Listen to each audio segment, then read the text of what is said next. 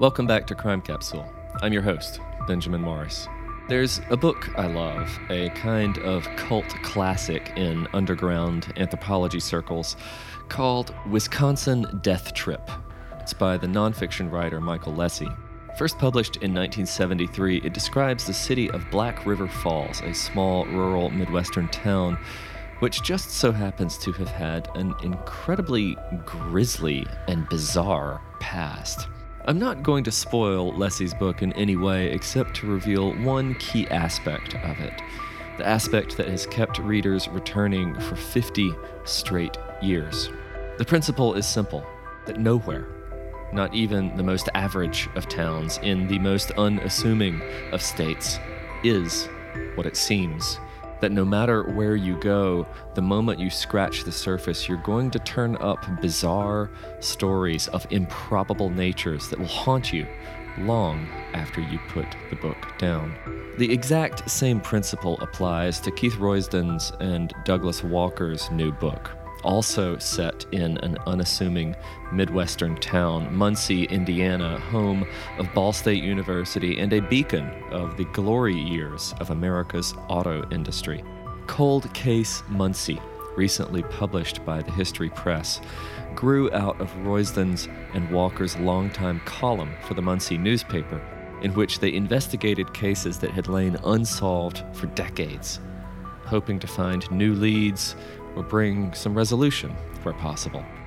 Like Black River Falls, Wisconsin, you might think of Muncie, Indiana as yet another anytown America. But after you hear about these cold cases, I assure you, you will realize that there is no such thing at all. Here to tell us why is Keith Roysdon, co-author of the book. Keith, welcome to Crime Capsule, and congratulations on your new book. Hey, thank you very much. Yeah. So a little bit of a spoiler here in that you are actually a Crime Capsule alumnus, but in a slightly different way. So it turns out that we actually ran an interview with you several years ago, back when we were just a print website, if that makes sense, print website. We were working on your previous book, your book about the Westside Park Murders, and which covered the 1985 killing of Kimberly Dowell and Ethan Dixon. Before we get into your current work, I was just curious for all of our listeners who were once readers of the website and picked up that interview, is there any news in that case since we last spoke? You know, I've periodically been in touch with police there in Muncie. I'm in Knoxville now, but I've been in contact with police in Muncie and Delaware County.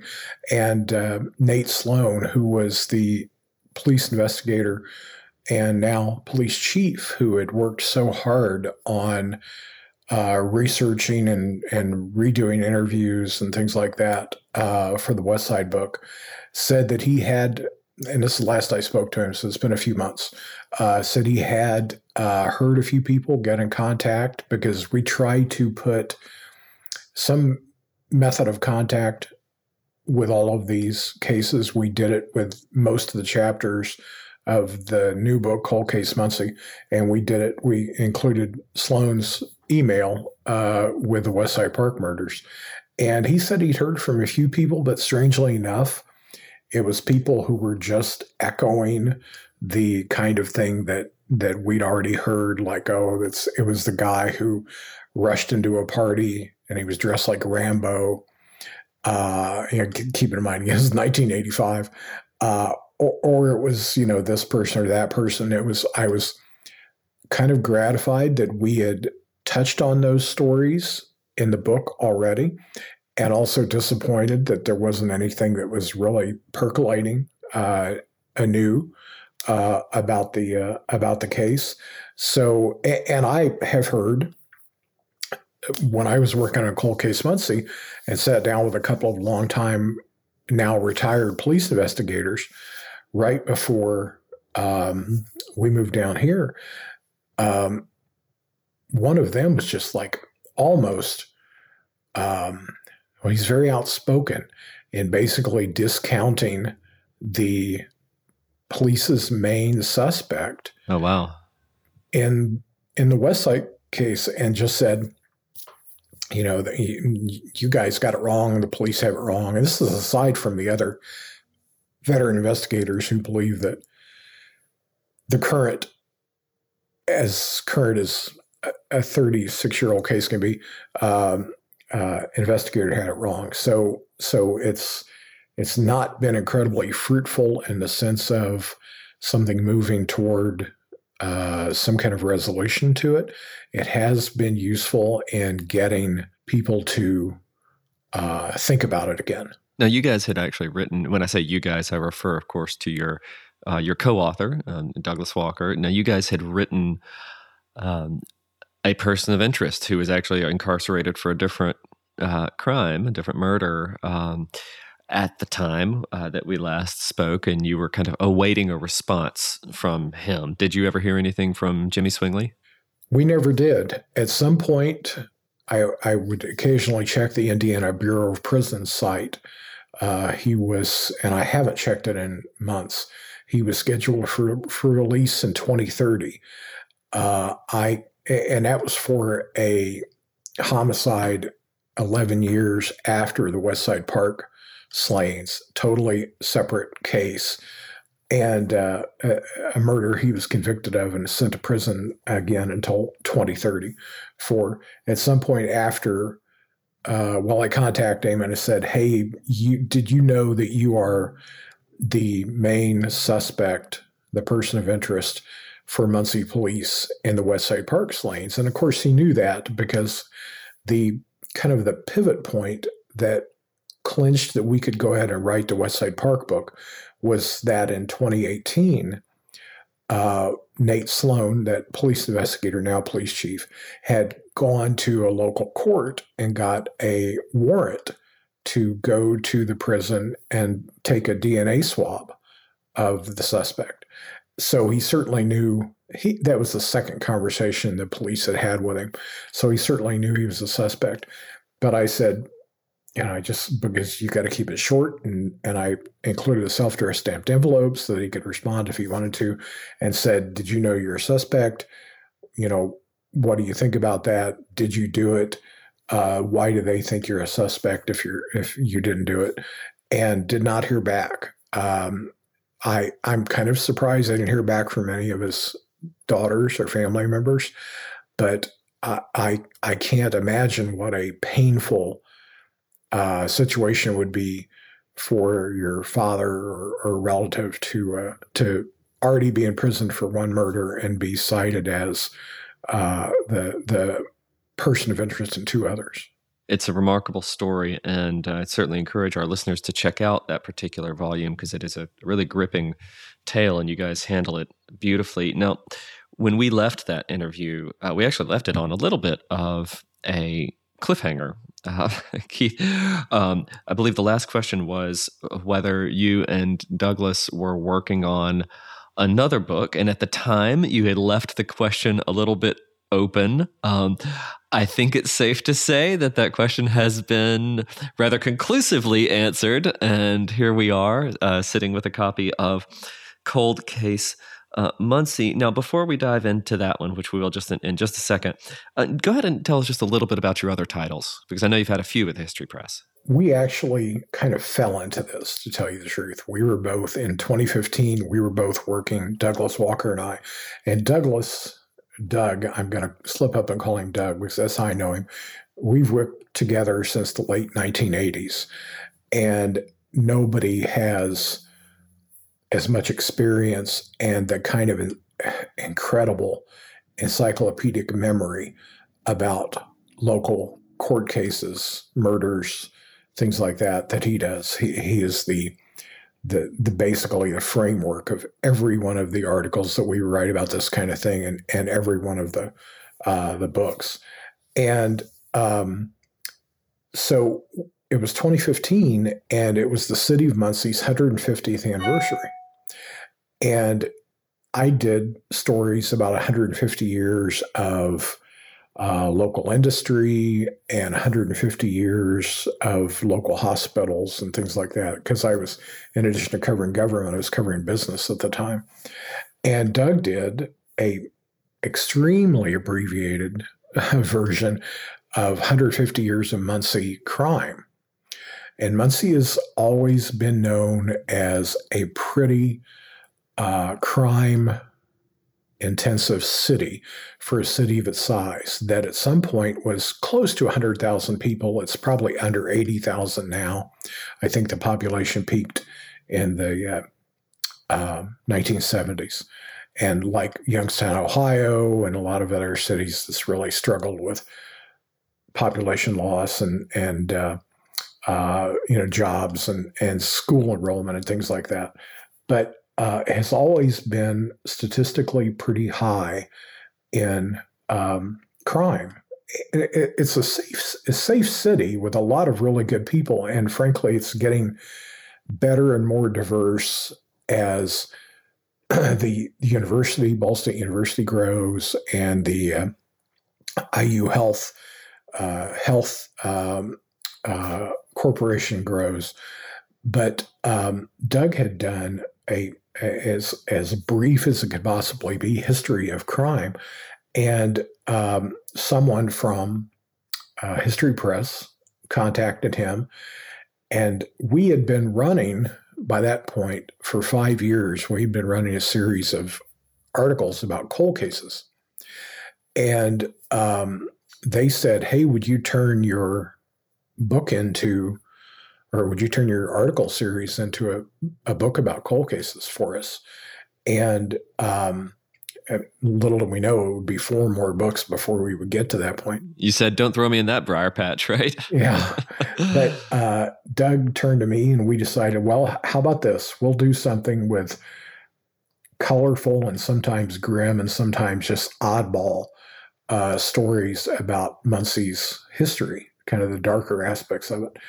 And after every book, so Wicked Muncie was first, and that's the name of our Facebook page, by the way, where we do very sporadic updates on the books and our work. So after Wicked Muncie, we pitched a second book that fell into history's murder and mayhem category. So we did Muncie Murder and Mayhem, and about that point, John Rodriguez, our acquisition editor at History, was saying, hey, what else would you like to do? And we knew Westside seemed a natural for us to do because it is certainly the most notable of the long-standing cold cases in Muncie. And after that, we talked to John, and we said, okay, we did Westside, but between 2010 and about 2018, 2019, Doug and I wrote 30 articles about different unsolved cases in Muncie. So working with John, we turned that into the Cold Case Muncie book.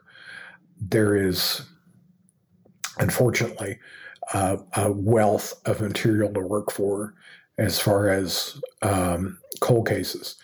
And we didn't even manage to do all the cases that we had covered in the newspaper. Plus, we wrote new chapters on each one. We didn't rerun material. But we also had several that we hadn't heard about when we were working on that series in the 2010s.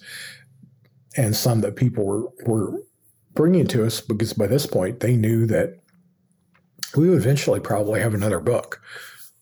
Well, let me ask you this, because as I was reading Cold Case Muncie, you flagged this fairly early on, but it really was borne out throughout the entire volume.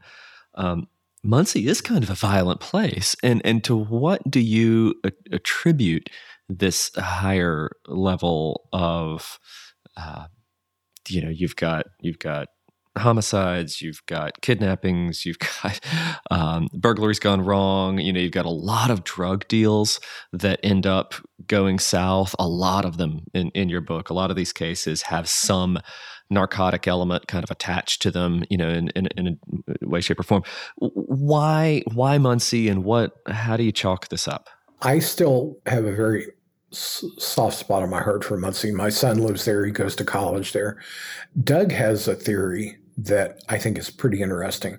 Muncie, like a lot of Midwestern cities, I mentioned Youngstown earlier, but you get further north, like Chicago and Detroit and Gary, a lot of cities really saw an influx of new population in the first half of the 20th century. There's a wonderful book by Isabel Wilkerson named The Warmth of Other Suns.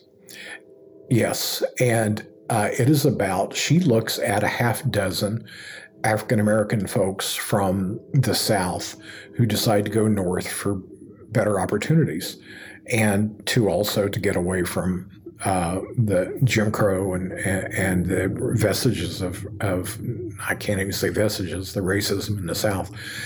And Doug believes that there was kind of a betrayal of a lot of people who moved north to Muncie and to that area when some of these large corporations, and I'll cite the one that he always cites, Ball Corporation, which for many years made the ball canning jars and is in aerospace primarily now. Well, they actively recruited people from the South in the late 1800s when they opened their first canning jar factory in Muncie. They came from upstate New York and came to Muncie. And the family's done a lot of wonderful things for the community. That's why the university is named after them.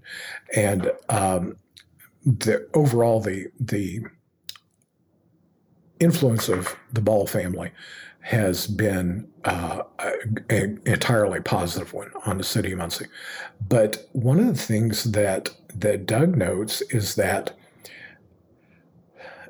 the canning jar factories, which were then developed in other areas around there by other corporations, and all the auto parts manufacturers and things like that, really set up this expectation that there would always be these jobs. There would always be good factory jobs. And it was pretty common. My dad worked at an auto parts plant for 30 years.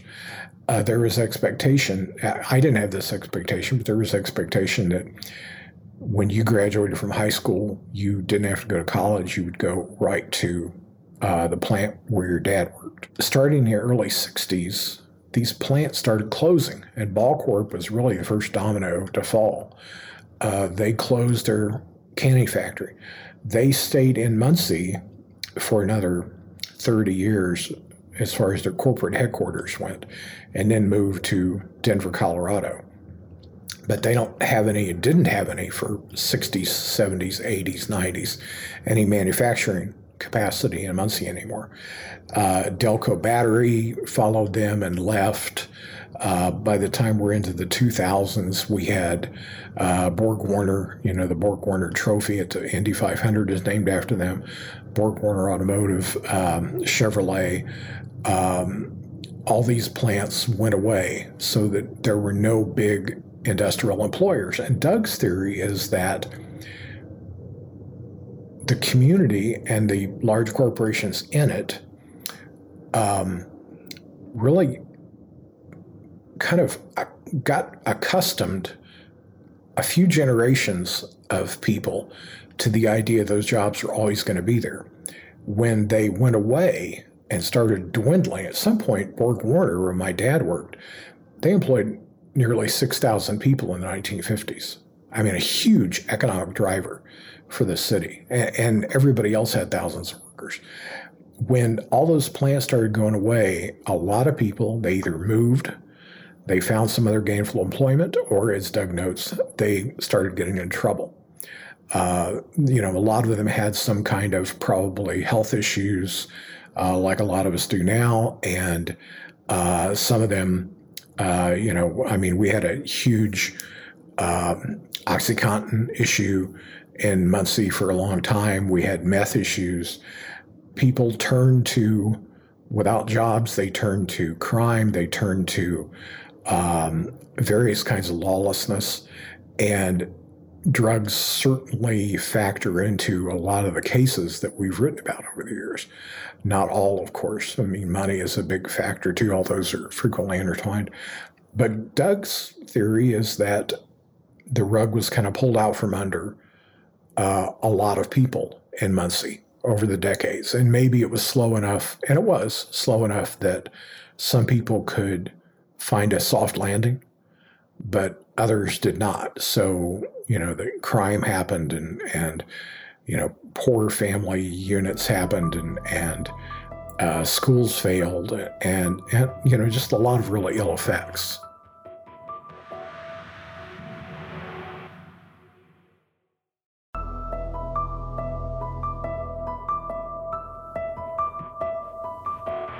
When you have a major manufacturing base like that suddenly evacuate, from a region, the effects are catastrophic, and the ripple effects go far, far beyond, just the mere loss of employment. I mean, it spreads into so many different sectors. And it certainly, as I was reading, made me realize that for all of the kind of anytown America vibe that you might have expected to find in a city in central Indiana, it ain't Mayberry, right? And it never will be again, even if it ever was, just to start with. And it's kind of an interesting portrayal that you have there. Now, of course, one of these knock-on effects of the loss of capital in the region and public resources and so forth is the strain that then reaches the law enforcement, right? The city services. And you describe that in one of the earliest chapters of your book that if you look at the sort of overall picture, the bird's eye view of what it's like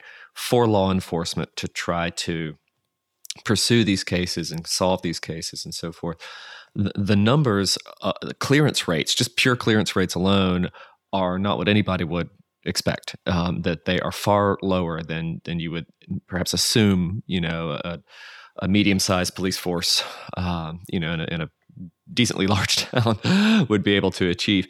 And you just come right out and say it. You say, there are tens of thousands, if not hundreds of thousands, of cold cases all across America that have yet to be solved. And here in Muncie, we are absolutely representative of this kind of averaging a 50-50 shot at whether a case is going to get solved. Can you help us to see those numbers in a bit more detail or clarity? I was really startled by this as we were working on the cold case book. We were looking at numbers and were shocked by how bad they were. It's eye-opening, Keith. I mean, it really kind of takes you by surprise. I mean, I just thought, frankly, that there would be a lower number overall, and I expected that the clearance rate would be higher. And boy, oh boy, was I wrong. It is startling. I mean, you kind of live with the numbers. You kind of make peace with the numbers when you cover it on a daily basis almost. Doug recently had a story about 3 bodies being found. This is in the past couple of months. 3 bodies being found in a house in Muncie, and it was probably 2 murders and a suicide. I had tweeted his story, and a friend of mine on Twitter said, I think what I'm most shocked by was this is the 3rd year in a row that there's been a triple homicide in your town. And I said, yeah, I mean, because Doug included information in there is in the history, which is a good thing to have. But so you kind of get in your head that things are a certain way, but you don't really think about it too much. And then when we were working on this book, we started looking at national statistics. And we go into some of these numbers in the cold case book, but Project Cold Case reporting and things taken from the FBI's Uniform Crime Report found really only about a 50%, like you said, about a 50% clearance rate for cold cases, for homicides, I mean. So that's 50% cold cases. And it's startling that this is the case, and then you think, maybe it's not, because you've got certainly a culture of people who they fear for their lives if they are going to get involved in something, or people clear out. If they know something, they get out of the area, they get out of town. Sometimes, and this is the thing that frightened local authorities the most, was that, and we mentioned this in the Westside book, sometimes there's a concern that someone comes into town, commits a murder like the Westside Park Murders, and then leaves. And they're in some other state, maybe as with the Westside Park case, the murder doesn't get solved, but the person who is the suspect is incarcerated for something else. Sure, so they stay in trouble rather than get out of it. Yeah. They stay in trouble, but they're in prison. They're in prison, and they certainly have no motivation to bring any light to a past case because they're anticipating being in there for decades. The worst case scenario is that, at least for families and for victims and law enforcement, is that and carry that secret with them to the grave, and a case will never be solved. So let's take a look at one. There's a few cases that I'd like to cover. We'll pick up a few more next week, but there's one that struck me in this particular volume, and it is the holidays as we are sitting down, and there's a particular case that you call the holiday homicide, which was the murder of a lady named Ruby Dean Moore. And this was interesting because this took place almost exactly 60 years ago that Miss Moore's body was found. So who exactly was Ruby, and what were the circumstances in which she disappeared and was then later discovered? Ruby was one of the people that we have tried to do with all these books, but especially with a cold case book, because with a Westside book, those are high-profile people from high-profile families. One was the son of an industrialist, the other was a daughter of a doctor. But there are so many, and I just have to always believe that part of this contributes to the idea that these cases don't get solved. There are so many people who were not greatly paid attention to at the time they were living. Their deaths were not paid a lot of attention to.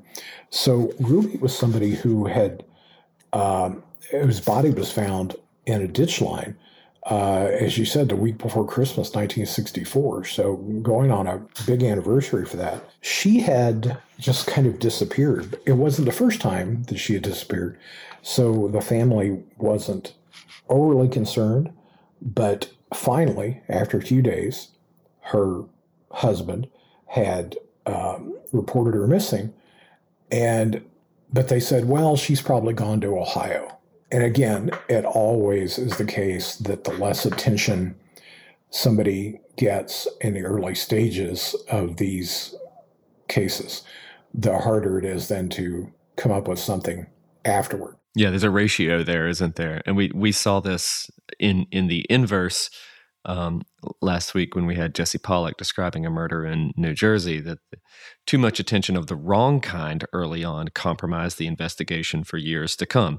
But similarly, not enough attention early on just never gives the case a shot at all. Yeah. And she was somebody who had, like the people we were talking to earlier, had been born in Kentucky, even though that's a border state right south of Indiana.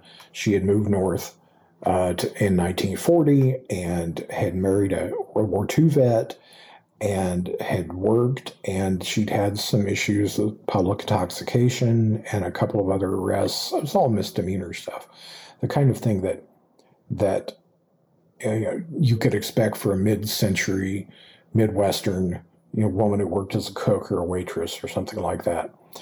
And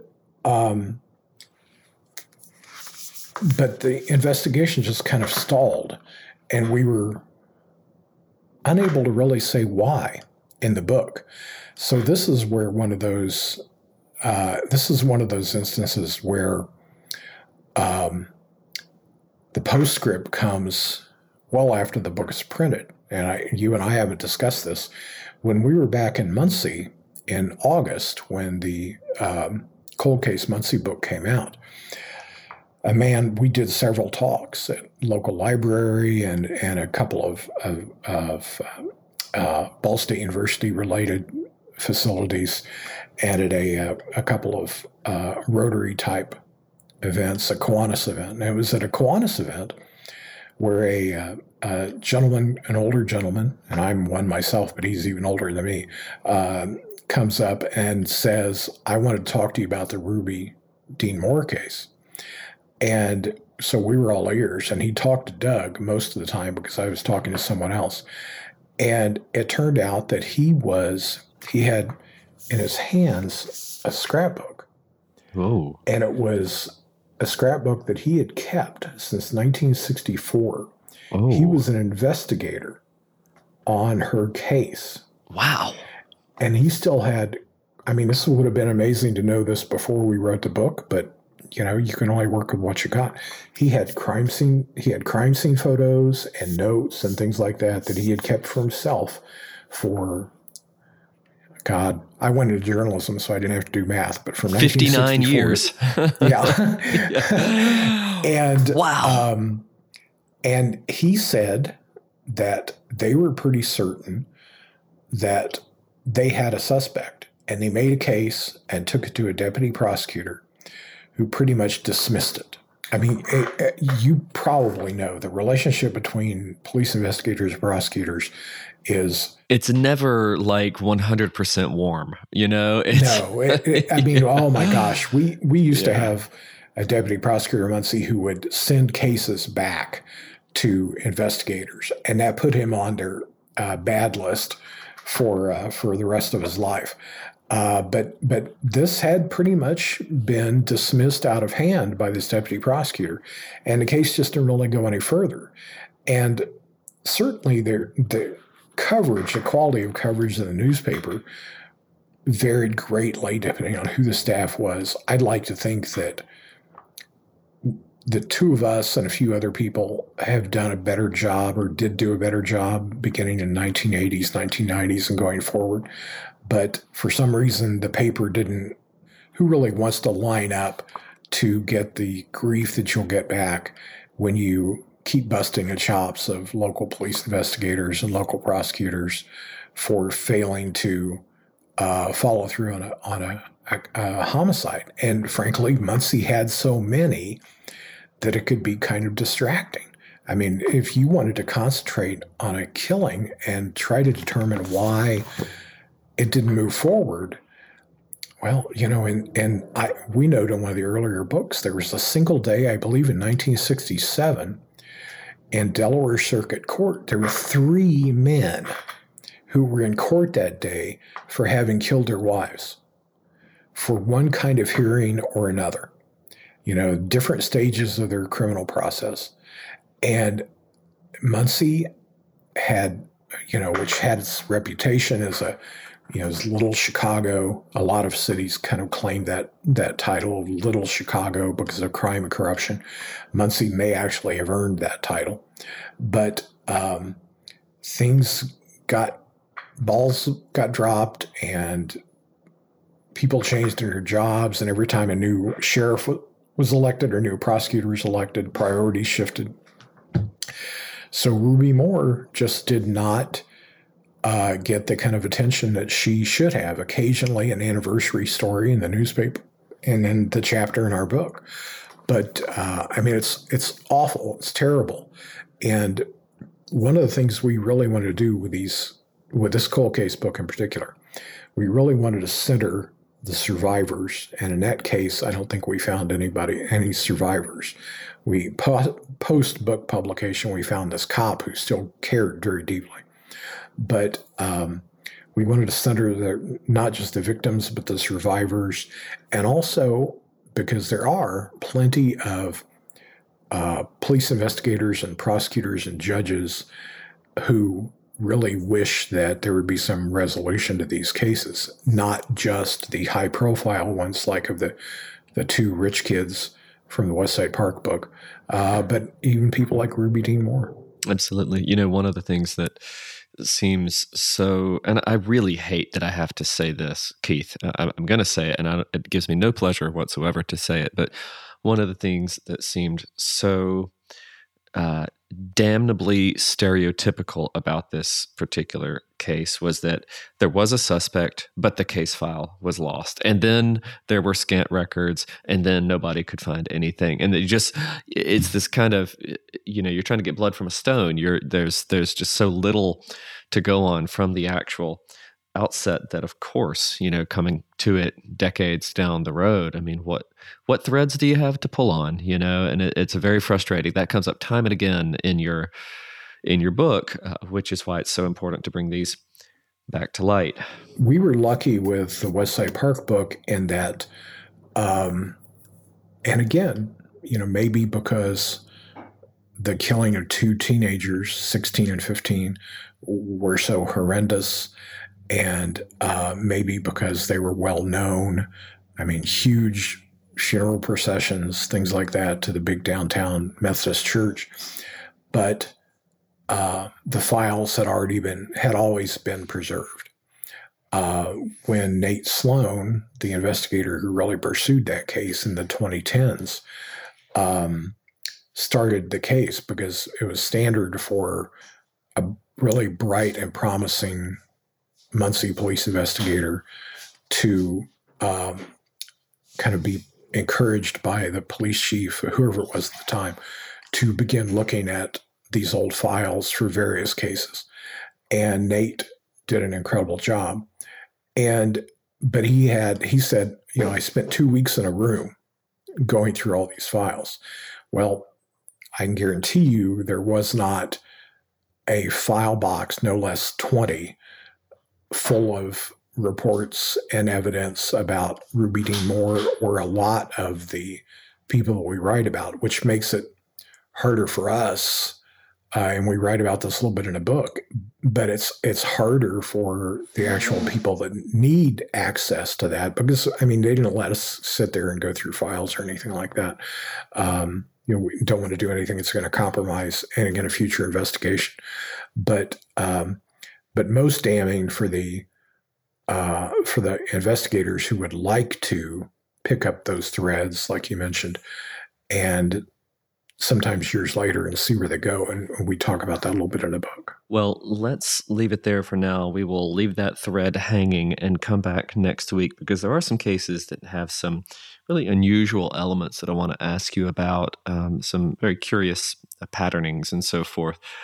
So we'll come back to that. But for now, thank you so much for helping us to see the measure of the problem, and hopefully we can also kind of get into some potential remedies for the problem next week as well. But we will see you then. Thank you, Keith. Thank you all. Thanks for listening. Our guest has been Keith Roysdon, co-author along with Douglas Walker of Cold Case Muncie, recently published by the History Press. To order a copy of the book, visit your local independent bookstore or visit arcadiapublishing.com. Join us next week as we continue our conversation with Keith. See you then. Thanks as always to our producer, Bill Huffman, our production director, Bridget Coyne, and our executive producers, Michael D'Aloia and Gerardo Orlando. I'm your host, Benjamin Morris. Crime Capsule is a production of Evergreen Podcasts and a signature title of the Killer Podcasts Network. You can find Crime Capsule wherever you listen to podcasts.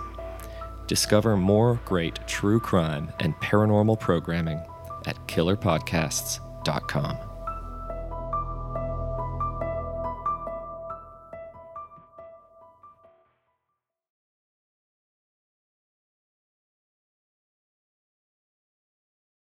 My name is Bill Huffman, and I am a former Cleveland news producer, and I am now the host of the podcast, Who Killed? I began the show focusing on the unsolved murder of Amy Mihaljevic, and now each week I explore a different case with a focus on some of the victims who don't get the attention they deserve. I have a deep catalog of over 225 episodes, so there is a guarantee there will be something for you. Who Killed is an Evergreen Podcasts, Killer Podcasts, and Slow Burn Media production. Subscribe today wherever you get your favorite shows.